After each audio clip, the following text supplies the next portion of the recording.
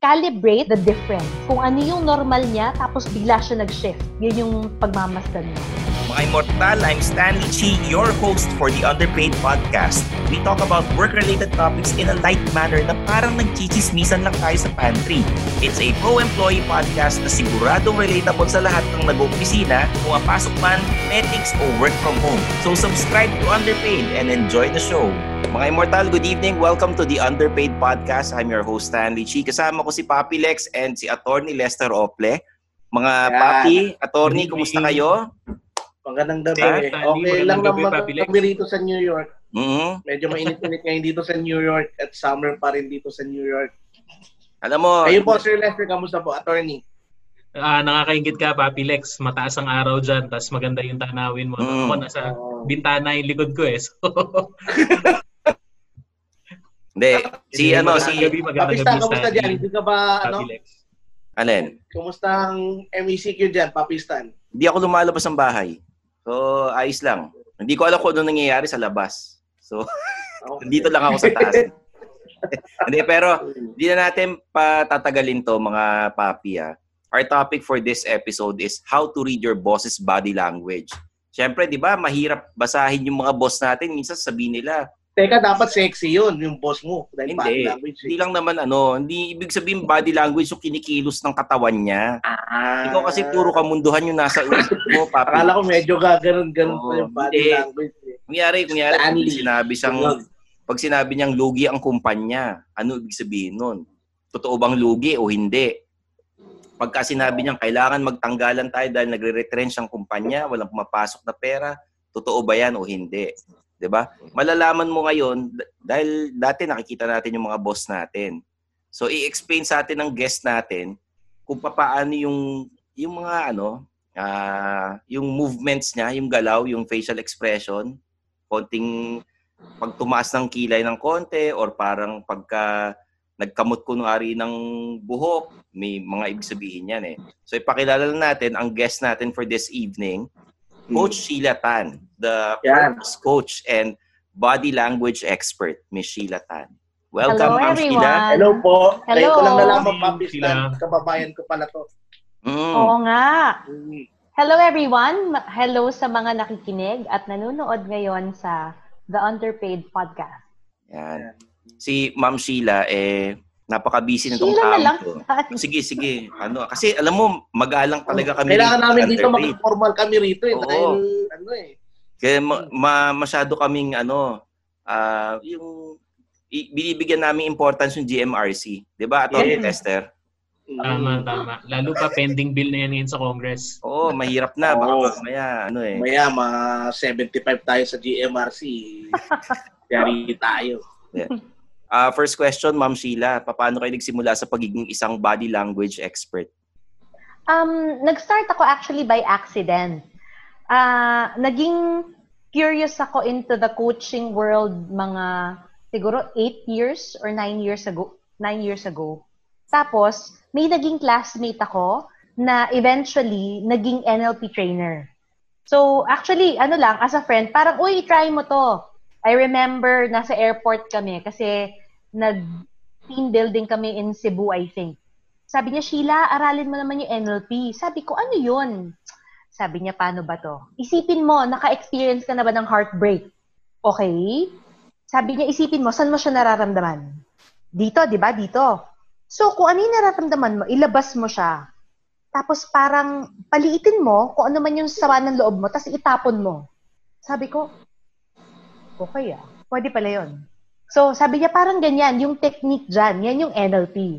Sabi ko, parang interesting. Kaya umattend ako ng mga workshops, tapos nag-interested ako, nag-take na lang ako ng advanced courses later on. Ayan. Ma'am, para lang sa aming mga mangmang ni Papi Stanley, ano yung NLP? Kasi ang alam namin yung NBSB. Ano po yung ibig sabihin ng NLP? Neuro-linguistic programming. So, para lang siyang komplikadong isipin, intindihin, kasi very technical yung term, no? So, neuro is neurology. So, yung brain natin. And then, linguistic, language. Paano ba nagpo-process yung utak? tapos programming, tayong mga tao, meron tayong nakasanayan na. Yung tinatawag nilang autopilot, di ba? Parang, sanay na kasi akong yan yung binibili ko. Sanay na ako na yung tubig ko nasa kaliwa. Yung mga ganun kasimple. Or kahit na pagdadrive, di ba? Autopilot. So, meron tayong mga programming sa katawan natin na yung iba, helpful, yung iba, hindi helpful. So, kunwari may programming tayo na nagja-judge tayo ng sarili natin. Kahit na successful na tayo, magaling na tayo, kung sanay tayo na nagja-judge tayo, mako-continue yung programming. Until, sabihin natin na, teka lang parang mali na yung nakasanayan kong pag-iisip. Kailangan ko siyang baguhin. Saka lang siya mababago. Attorney Lester, parang bago sa atin no? Bago sa atin yun. Ano yan, ninaramdam ko yung explanation ni Ma'am Sheila, no? Pero, Sheila, if you can share lang, no? Parang, so parang, anong kaibahan ng NLP or Neuro-Linguistic Programming sa yung mga nakikita natin sa YouTube, sa mga self-help aisle na mga bookstore na mga tipong positive thinking, mga ganyang kind ng mga literature. Anong kinaibahan ng NLP doon sa mga ganong self-help? I will not even say na iba sila, no? Kasi NLP is very basic. Ang turo ng NLP, na-experience ko ang mundo through my senses. So, may nakikita ako, may naririnig ako, may nararamdaman ako. That's NLP. So, kahit ano actually, pwede nating ilagay in NLP language. So, nananaginip ako, nasasaktan ako, nagagalit ako, kaya nating ilagay in NLP structure. So, ang very common sa NLP, VAK, visual, ano yung nakikita ko, auditory, and kinesthetic, ano yung nararamdaman. And actually, maraming uses yan na hindi lang nila sinasabing NLP ang gamit. Parang sa school, di ba? Sa school, merong mga visual kasi ako so gusto ko nakikita ko. Or ako kasi mahilig ako sa audiobook. Di ba? Or gusto ko kasi yung exercise is physical kasi kinesthetic. Actually, NLP siya. Hindi lang ginagamit yung term. Yung body language naman, Ma'am Sheila, paano naman namin malalaman yung kinikilos ng mga taong nasa paligid namin? Halimbawa, si boss, pag pinangako niya sa amin na i-increasean ka namin next year, paano kami maniniwala sa kanya kung nagsasabi siya talaga ng totoo o hindi? Pag ginawa niya. Hindi, kasi syempre. Oo nga naman. Tama pag ginawa niya, kailan kayo. Halimbawa, kausap ka niya. Halimbawa, nag-zoom tayo. Biglang si boss nangako. Paano tayo maniniwala kung totoo yun o hindi? So, maraming ways to tell, no? Sa NLP, may tinatawag tayong eye accessing cues. Kung saan nagpupunta yung mata, malalaman ko, totoo ba yung sinasabi nito o nagsisinungaling. So, pag ang tao, looking at the person sa kaliwa ko, so kanan mo, Stan, pag sa kanan ka palagi tumitingin, malaki ang chance na nagsisinungaling ka. Yun. So, pag kunyari sa kanan. Looking at you. So, kaliwa ko, kanan mo, tinitignan kita. Oo. So, usually, yan yung... Tani, sinungaling ka pala. Bakit na naman? So, 95%, they say it's 95% accuracy. So, kapag dito ka palagi tumitingin, malamang you're making it up. Para kunwari yung yan nag-iisip tapos biglang titingin sa right side, nag-iisip, siguro ganyan-ganyan. Ibig sabihin nagsisinungaling yun. Okay. Hindi naman 90% nagsisinungaling siya. 95. So, pwede mong i-test yan. Pwede mong sabihin na, uy, anong kinain mo kahapon? So, kapag tumingin siya dito sa kanan, sa kaliwa. Kanan ko, kaliwa mo, so pag tumingin siya dito, pag may inaalala siya, dito talaga siya tumitingin. So, nagsisinungaling talaga siya pag dito. Pwede mong i-test din yung pattern ng tao. Nako, okay yan So, mga immortal testingin nyo na yung boss nyo ngayon. Boss, totoo bang... May follow-up question ako doon, Papi Stan. Sige, ano yun? Sheila, kung kaliwete ba or left-handed yung tao, may pinagkaiba ba yung... Wala. May possibility talagang natural talaga yung kanan. Wala. It doesn't make a difference. And, isa lang yon, eyes. Pangalawa is, yung change in tone. Paano? So, pwedeng may mga tao na malakas talagang boses, di ba? Pero pag nagsisinungaling, parang medyo mas mahina. May mag-shift. Oo.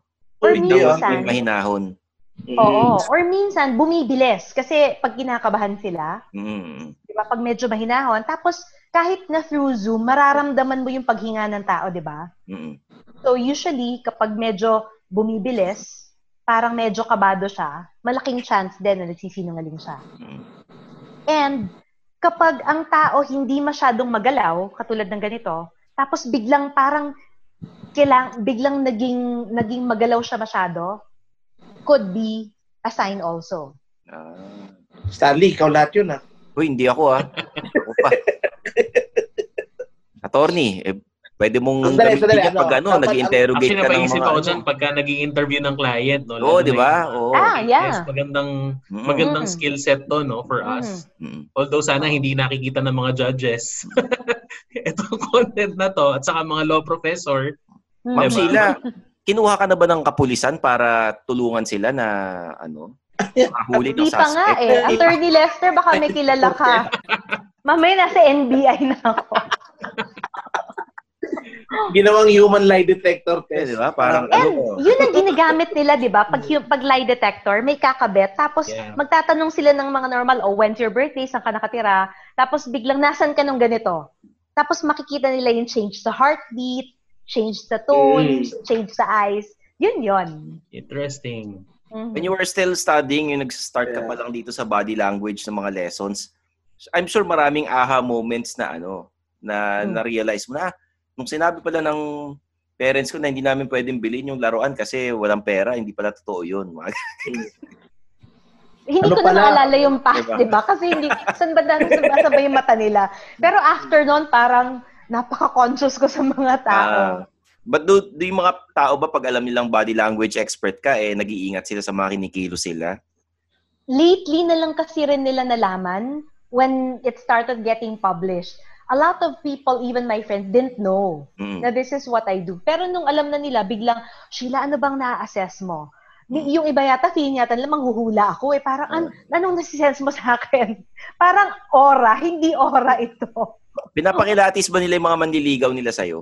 Yung ay tatanong ko yung Ma'am Sheila, yung single ba sila? Single ba kayo? Naiisip. Ha? Marami, oo. Single ka ba, Ma'am Sheila? Oo.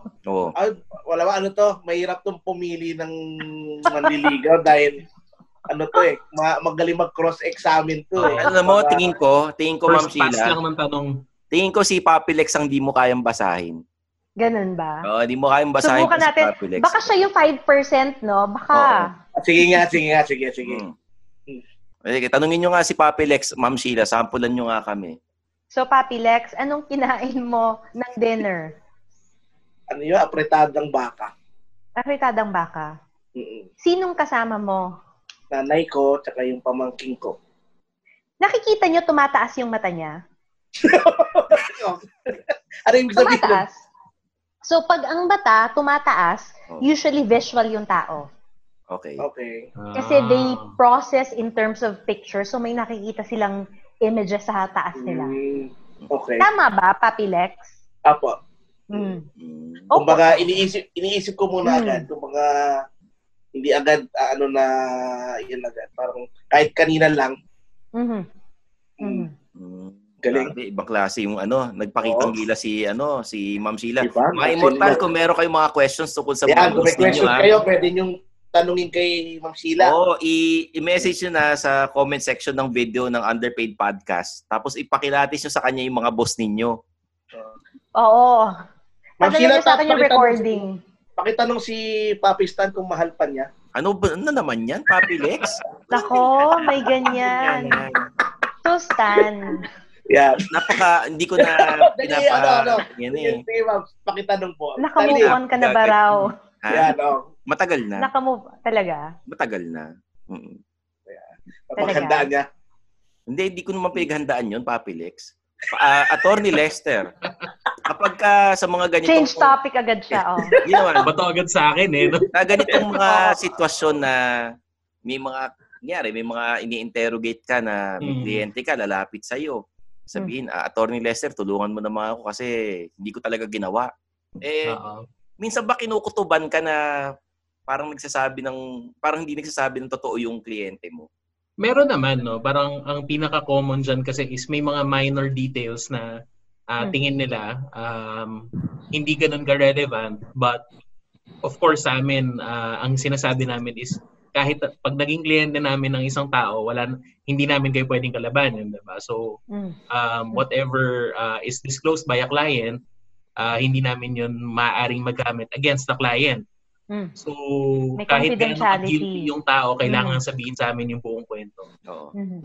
So, but it's good to, I think, hindi pa to masyadong nasa awareness level ng mga kapatid natin sa profession. So, magandang reading material siguro to or even investing in training. Kasi, di ba, even for an HR professional, Sheila, right?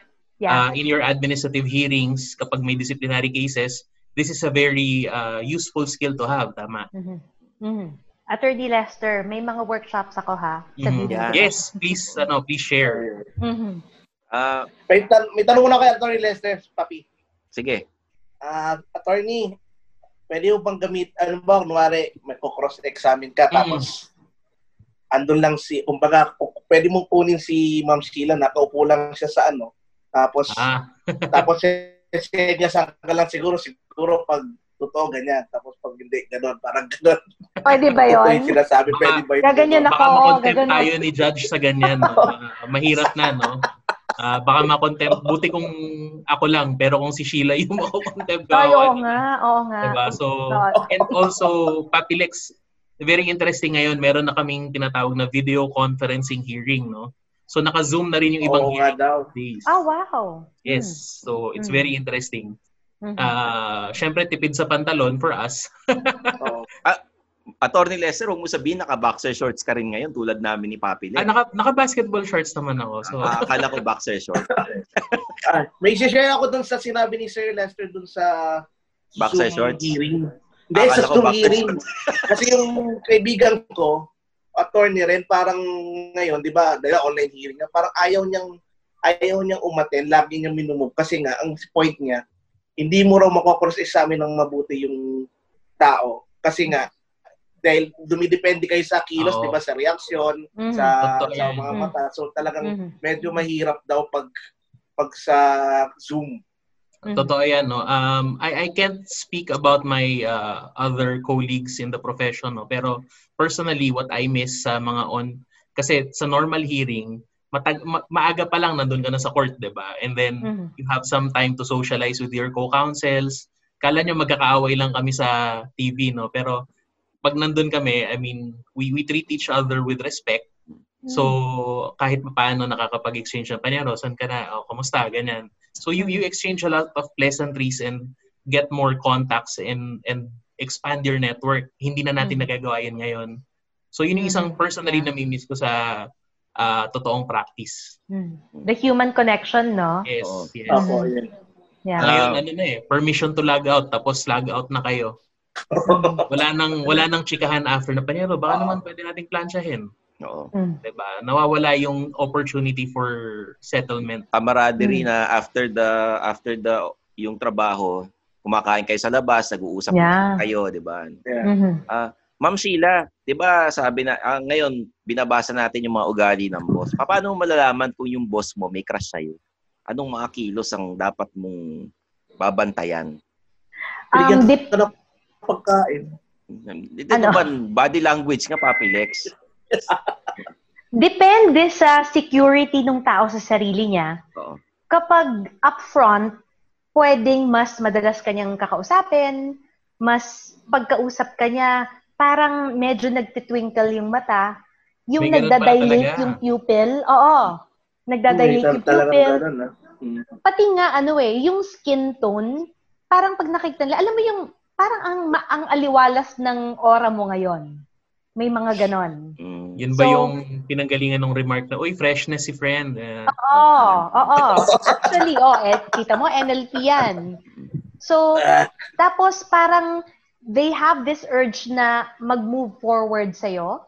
Maglilin sa'yo, parang ganon? Oo, parang mas malapit sa'yo. Okay. Kapag confident yung guy. Pero pag hindi siya confident or feeling niya babasted mo siya or mas mababa siya sa'yo, pwedeng hindi makatingin sa'yo. Parang titingin lang sa or alam mo yung mabait siya sa lahat pero pag sa'yo hindi kanya papansinin. So, ang titignan mo is what is different. So, kung kakaiba sa'yo, minsan naiinis sa'yo kahit na simpleng bagay, pwedeng hindi niya pa natatanggap na gusto ka pala niya. So, naiinis siya sa sarili niya. In effect, naiinis siya sa'yo, di ba? So, di ba, yung mga kwentuhan na crush mo si ganito, no? Bakit ang sungit mo pag sa kanya? May mga ganon. So, depende sa personality ng tao. Kasi ang ginagawa namin para malaman namin kung may gusto yung isang tao, pag tinukso mo, tapos pag kinilig, ibig sabihin may gusto sa iyo pag kinilig. Pero pag hinamon kang suntukan o minura ka, walang gusto sa iyo. Naiinsulto siya, ibig sabihin. Yun lang yung palatandaan namin Yan. Pag hindi kinilig ko, pala gusto Stanley. Oo, akala mo may iba yung crush, ikaw pala. Minsan, just the tune kung paano banggitin yung pangalan. Meron akong kilalang ganyan na nakakatawa. Yung girlfriend niya, college na kami nito, yung girlfriend niya nagsiselos sa babae na 12 years na niyang hindi nakikita. Kasi tuwing nababanggit yung pangalan, parang iba yung dating. Iba yung ngiti. Oo, tapos parang kunwari, si Stanley kasi, parang ganon, may konting lambing, ganon. Interesting. Kasi may katotohanan yun May katotohanan yung ganun What's up, Boomers? My name is Angelo, and I'm bringing you the podcast that no one asked for and that no one wants, Usapan Retro. Here at Usapan Retro, we cover all the retro news from video games, anime, comic books, manga, toys, and other otaku news from the Philippines. Please check out our live streams live on the Kumu app every Saturday at 5 p.m. Be sure to check us out on Spotify, YouTube, Instagram, and Facebook. Just look up Usapan Retro. I would say go check out our TikTok, but you know what? Boomers don't TikTok. Usapan Retro, we out.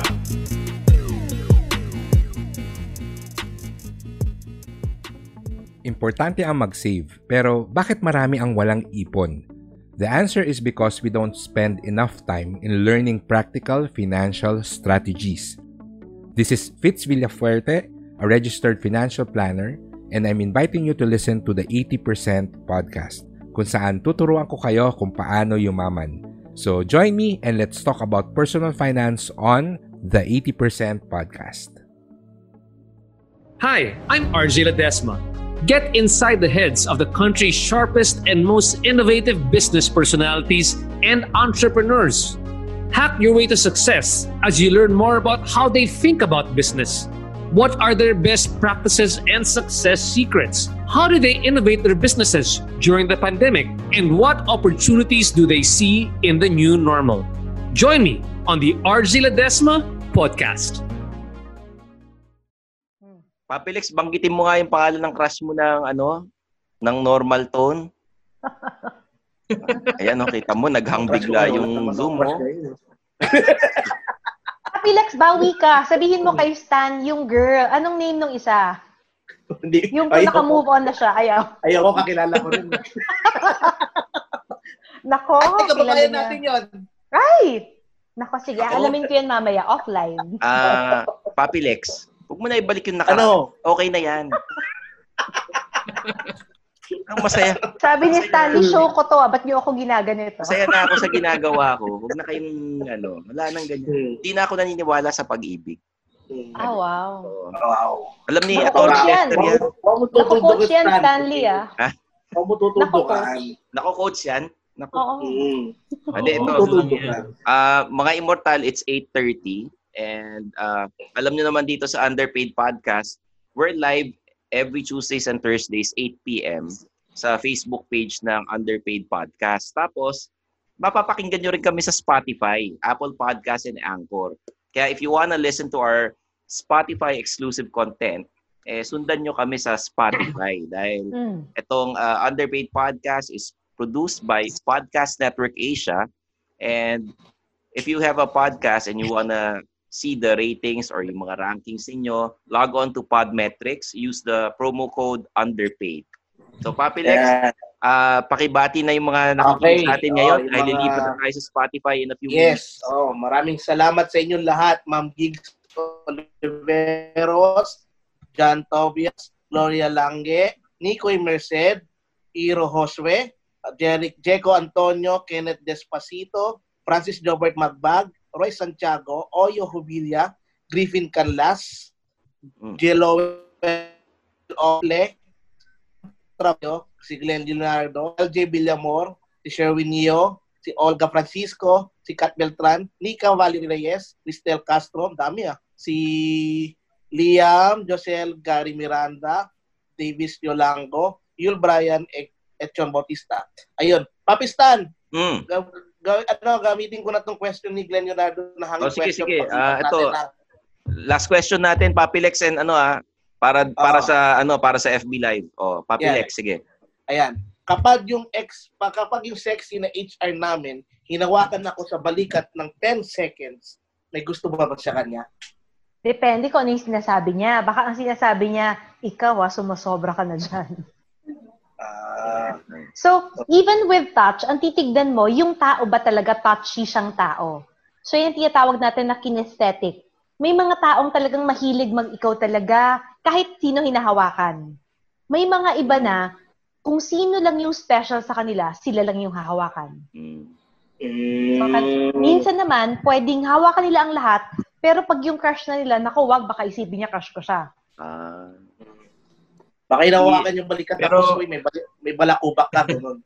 Si Papilex, mahag na tao to Mahag yan Pero Papilex, paalala lang doon sa HR na humawak ng balikat, no? Ingat sa ganyan kasi baka mamaya maging sexual harassment yan Ayan. Gender-based sexual harassment. So,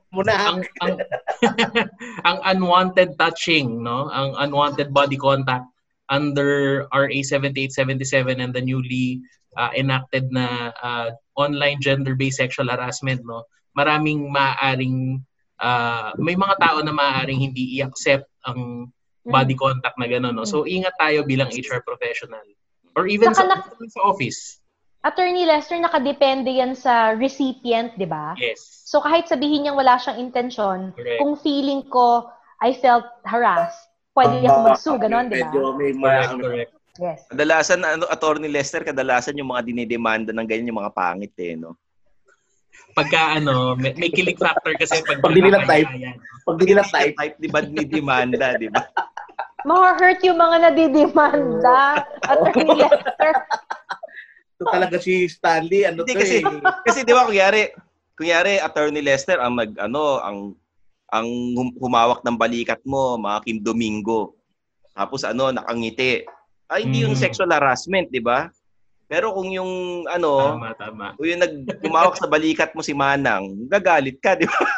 Ay, hindi pag Manang, yun? Tita level lang yun, so okay lang yun. Hindi, iba yung tingin sa'yo ni Tita level Iba may hagod, iba yung hagod niya, delikado Tita para sa'yo, para sa kanya hindi.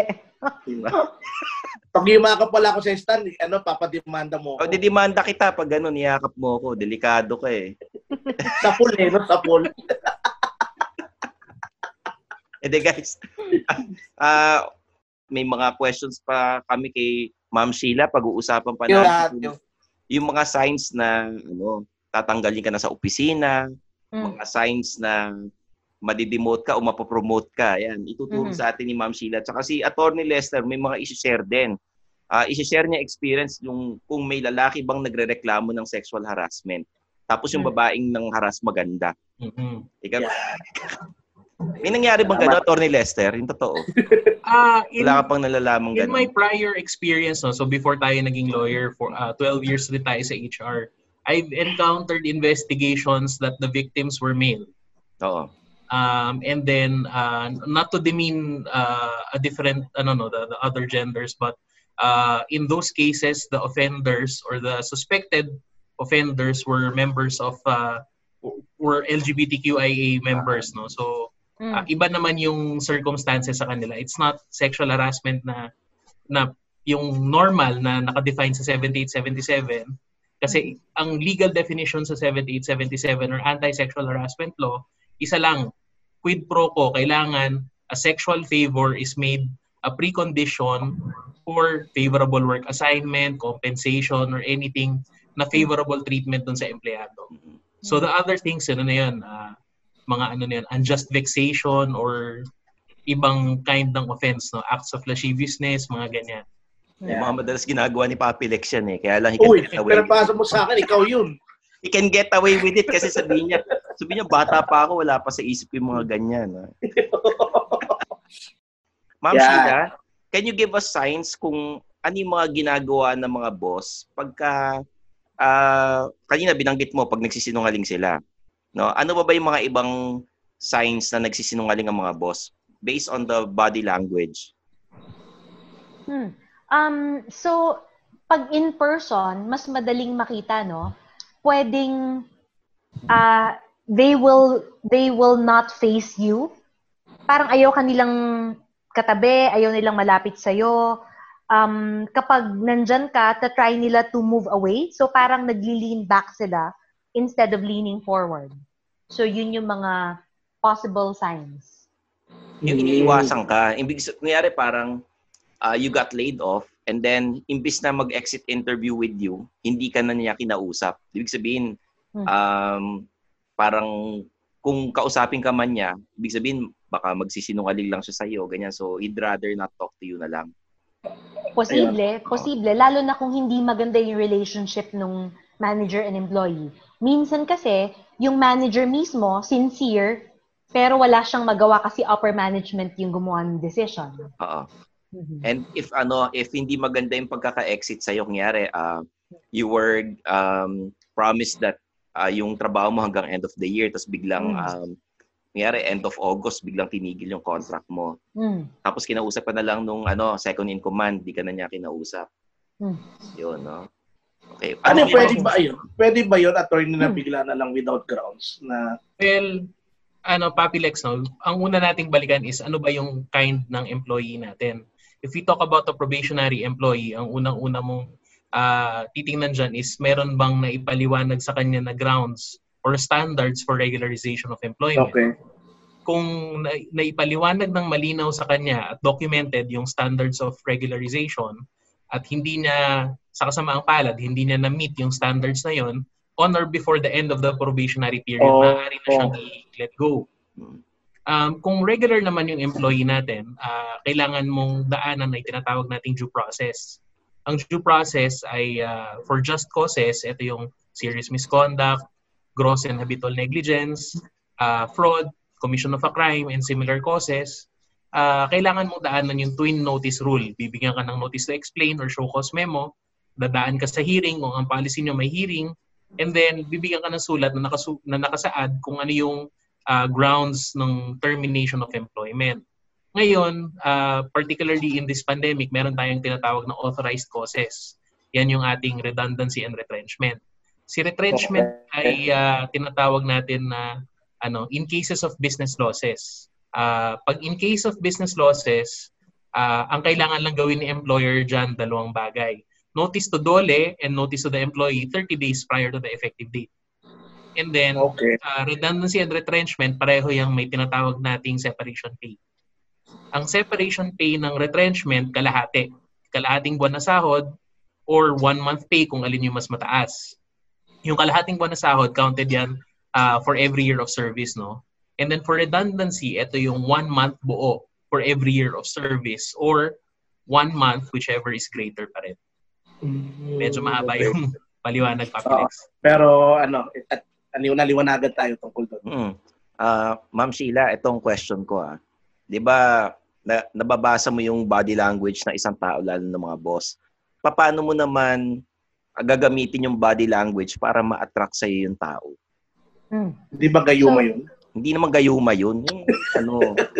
Body language. Clarify ko lang, Papi Stan. Anong attraction ba yan? Is it romantic or charismatic attraction na gusto kong maging direct report ni boss kasi very okay siya magpalakad? Or anong kind ng attraction ba yan? O it depends kay Tanong romantic yan. Hindi, it depends kung baka may mga style si Ma'am Sheila na pang romantic, may style siya na pang corporate para ma-promote ma-promote siya, di ba? So, meron tayong tinatawag na how to create rapport. Yung bang sandali pa lang feeling nung boss mo, naku, mapapagkatiwalaan ko tong taong to. Naku, naiintindihan ako nitong taong to. So may tinatawag tayong skill of matching.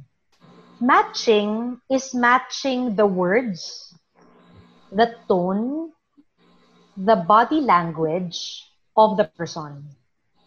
So, kapag ang sinabi mo, kunwari Stanley, sabihin mo, alam mo, we need to ensure that the future is well-planned. So, yung words mo, yun din yung gagamitin ko. In order to ensure that the future is well-planned, so I use your words. Tawag natin dyan matching. So, ang effect niyan, even if hindi napapansin ng mga tao, ang effect is, gets ako nitong taong to. And minsan, to the point na kasama yung gesture. So, kunwari, pag sinabi mo na importante, tapos yung pagkakasabi mo na importante, yung kamay mo, yung fist mo paano ba keyword to? Meron kang fist. No? Pag sinabi importante. Kasi naka-podcast tayo, hindi nila makikita. So, gagayahin mo din yung fist. Gagayahin mo yung fist pag sinabi nila yung word na yon. The way they say it, including the tone, including the pace na kung paano nila sinabi. So, umaga parang pag mini-mirror ka niya. So, pwedeng mirror or cross-match. Ang cross-match is, kapag ang kamay mo nakaganyan, ayoko masyadong halata, yung paa ko, pwede ko i-cross-match. So upper body mo ang naka-cross, kunwari ganyan. Ano tawag sa ganyan? Cross your arms over the chest. Naka-cross yung arms mo over the chest. Thank you, Attorney Lester. So, ang cross-match is, ang naka-cross sa akin, yung legs ko. Pero hindi mo nakikita here. It has the same energy. Okay. So, ibig sabihin nun, pagka nakaganyan ka, kanyari, naka-cross yung arms mo, tapos minirror mo, parang you're building rapport. Yes. Oo. Yes. So, mirroring, matching, or cross-matching. Ang mirroring is, pag tumingin ka sa salamin, yun din yung makikita mo. So, kunwari, itaas mo yung kanang kamay mo. Kunwari, itaas mo yung kanang kamay mo. So, ako, itataas ko is left ko. Mirror to. Okay. Diba? So, ang matching is, itaas mo ang kanan mo, kanan ko rin itataas ko. So, these are different ways of matching the person. Mirroring, matching, or cross-matching. So Sheila, anong expectation natin dun sa tao kapag ka nag-mirror, kunyari, ako, mini-mirror ko yung kausap ko, anong expected ko na outcome sa pag-match, cross-match, or mirror dun sa kausap ko? So, ang mangyayari, parang same yung energy natin. And so, the person will feel na naiintindihan ako ng taong ito. And ang usual na na-experience natin is kabaliktaran yan eh. Kunwari sabihin mong, shucks, sobrang, ang sakit talaga ng pakiramdam ko. Tapos yung kausap mo, ano ka ba naman? Parang yan lang eh. Mismatching yon. Kaya usually, naiinis tayo sa mga taong nagmi-mismatch. At mas nagwo-warm tayo, sa mga kumukontra. Kahit na hindi direct yung pagkontra, basta lang, kahit na minsan, well-intentioned, sabihin nila, ikaw kasi dapat positive ka lang. Or, the way, kunwari, nagpapanik ka. Uy, ano nangyari? Baka ko ano nangyari? Wala yan, ikaw naman, parang pati yan. So kahit sa how they say it, may mismatching din. Paano kanyari magkamukha yung kanyari magkamukha kayo nung kausap mo, tapos mini-mirror ka pa, mas madaling magkakaroon kayo ng rapport kasi magkamukha kayo. Hindi, mainis yung ginagaya mo. Hindi, may mga taong yung magaan ng loob niya doon sa isang tao kasi feeling niya magkamukha sila. Pareho sila ng damit, mga ganon. Minsan, may mga ganon na parang, ka-level ko to.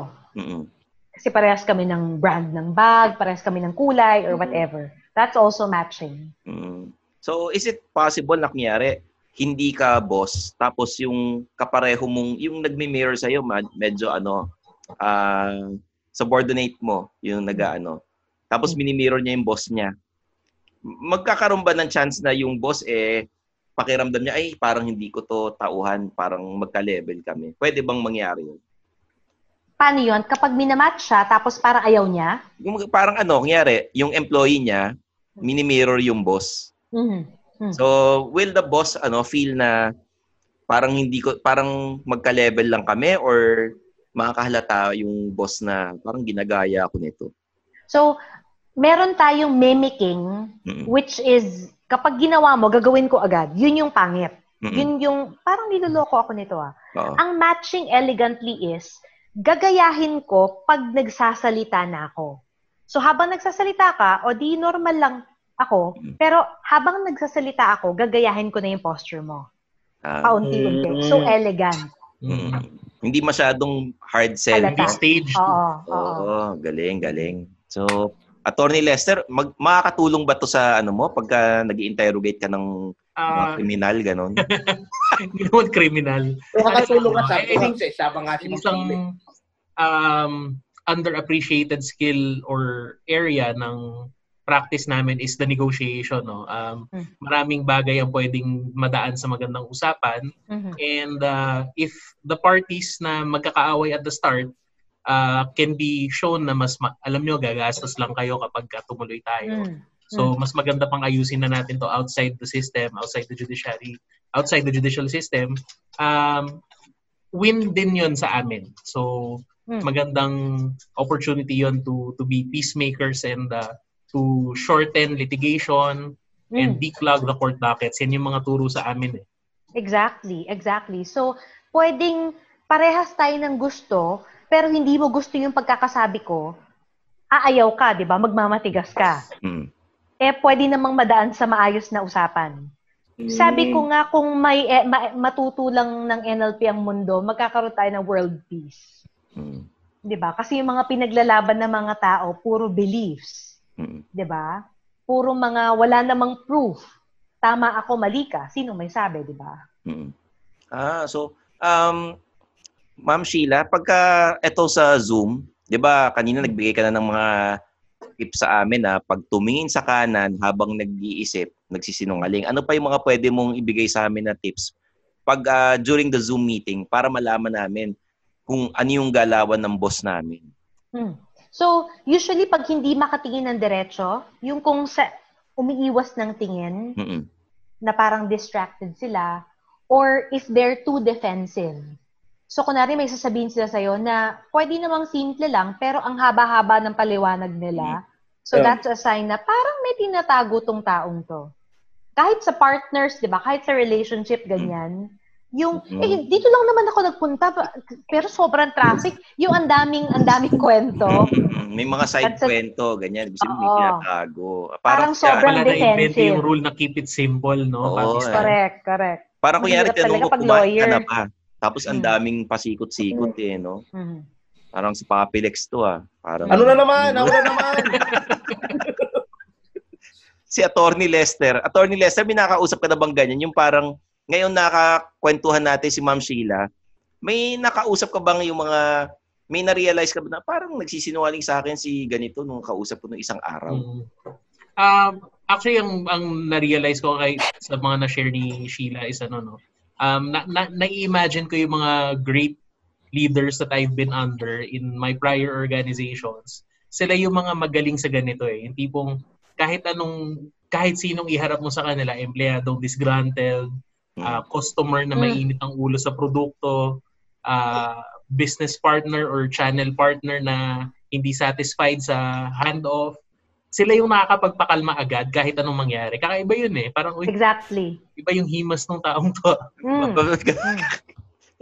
Ba't iba yung himas?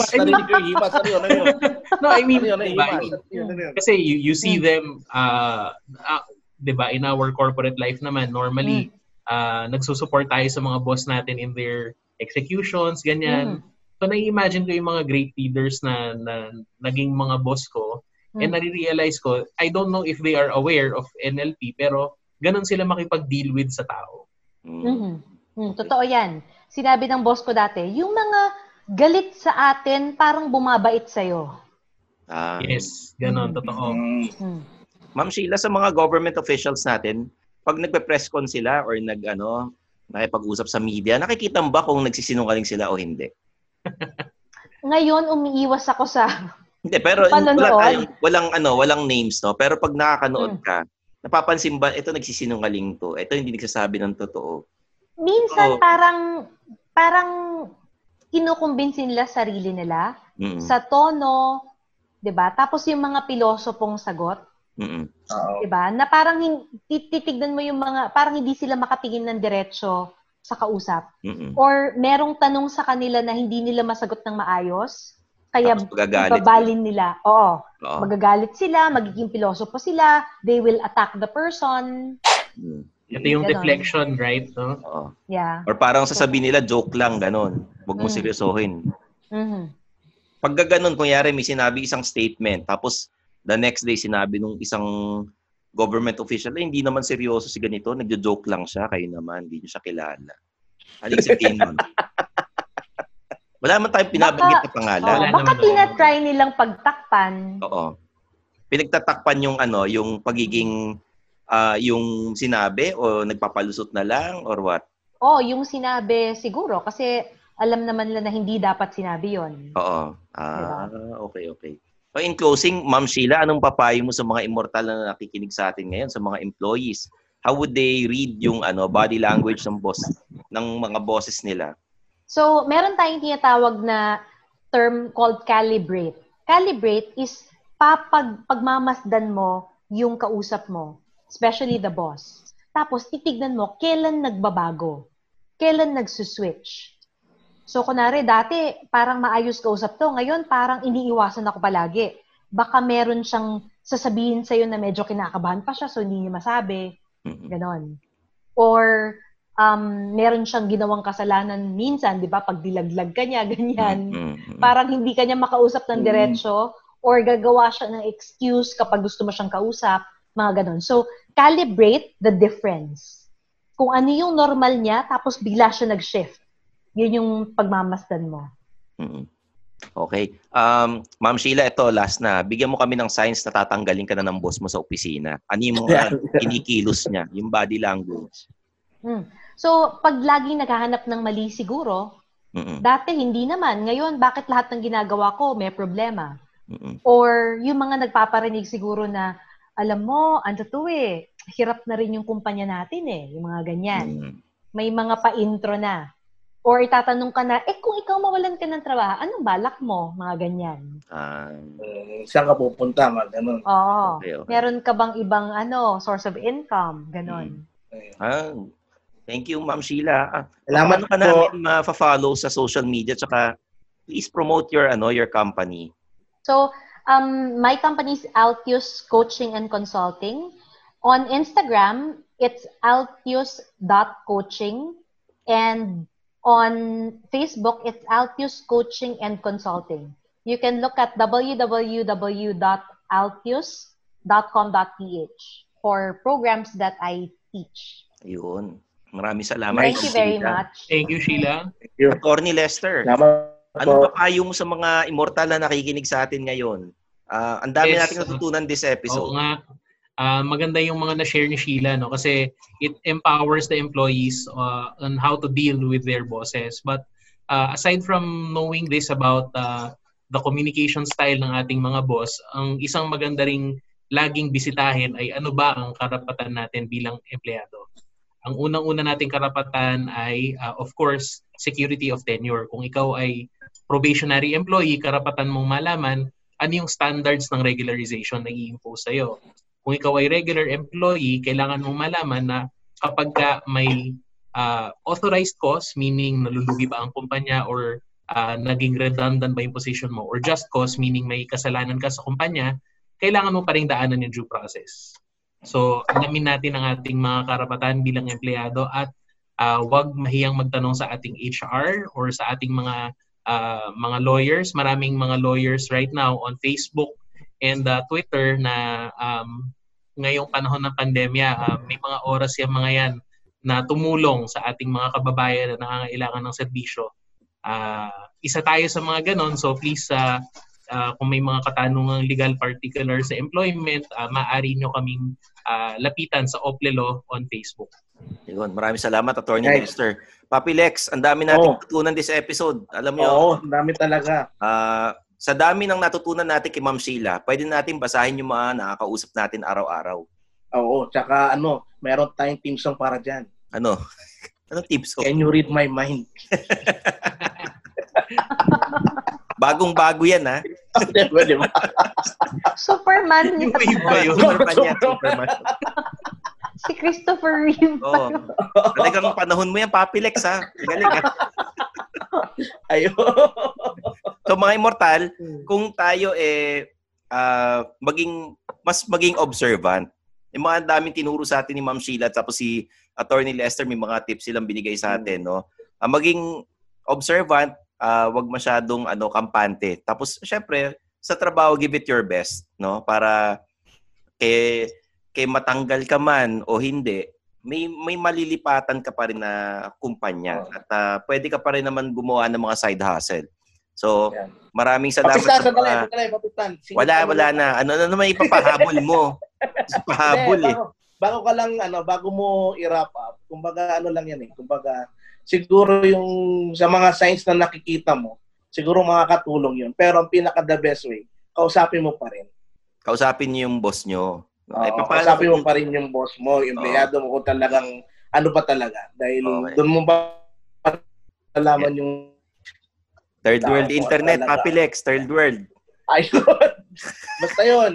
Basta kausapin niya. Yun ang pinaka-importante. Yan. Mag-usap-usap na lang kayo. No? Yan. Okay. So, mga immortal, maraming salamat sa mga nakikinig sa atin. No?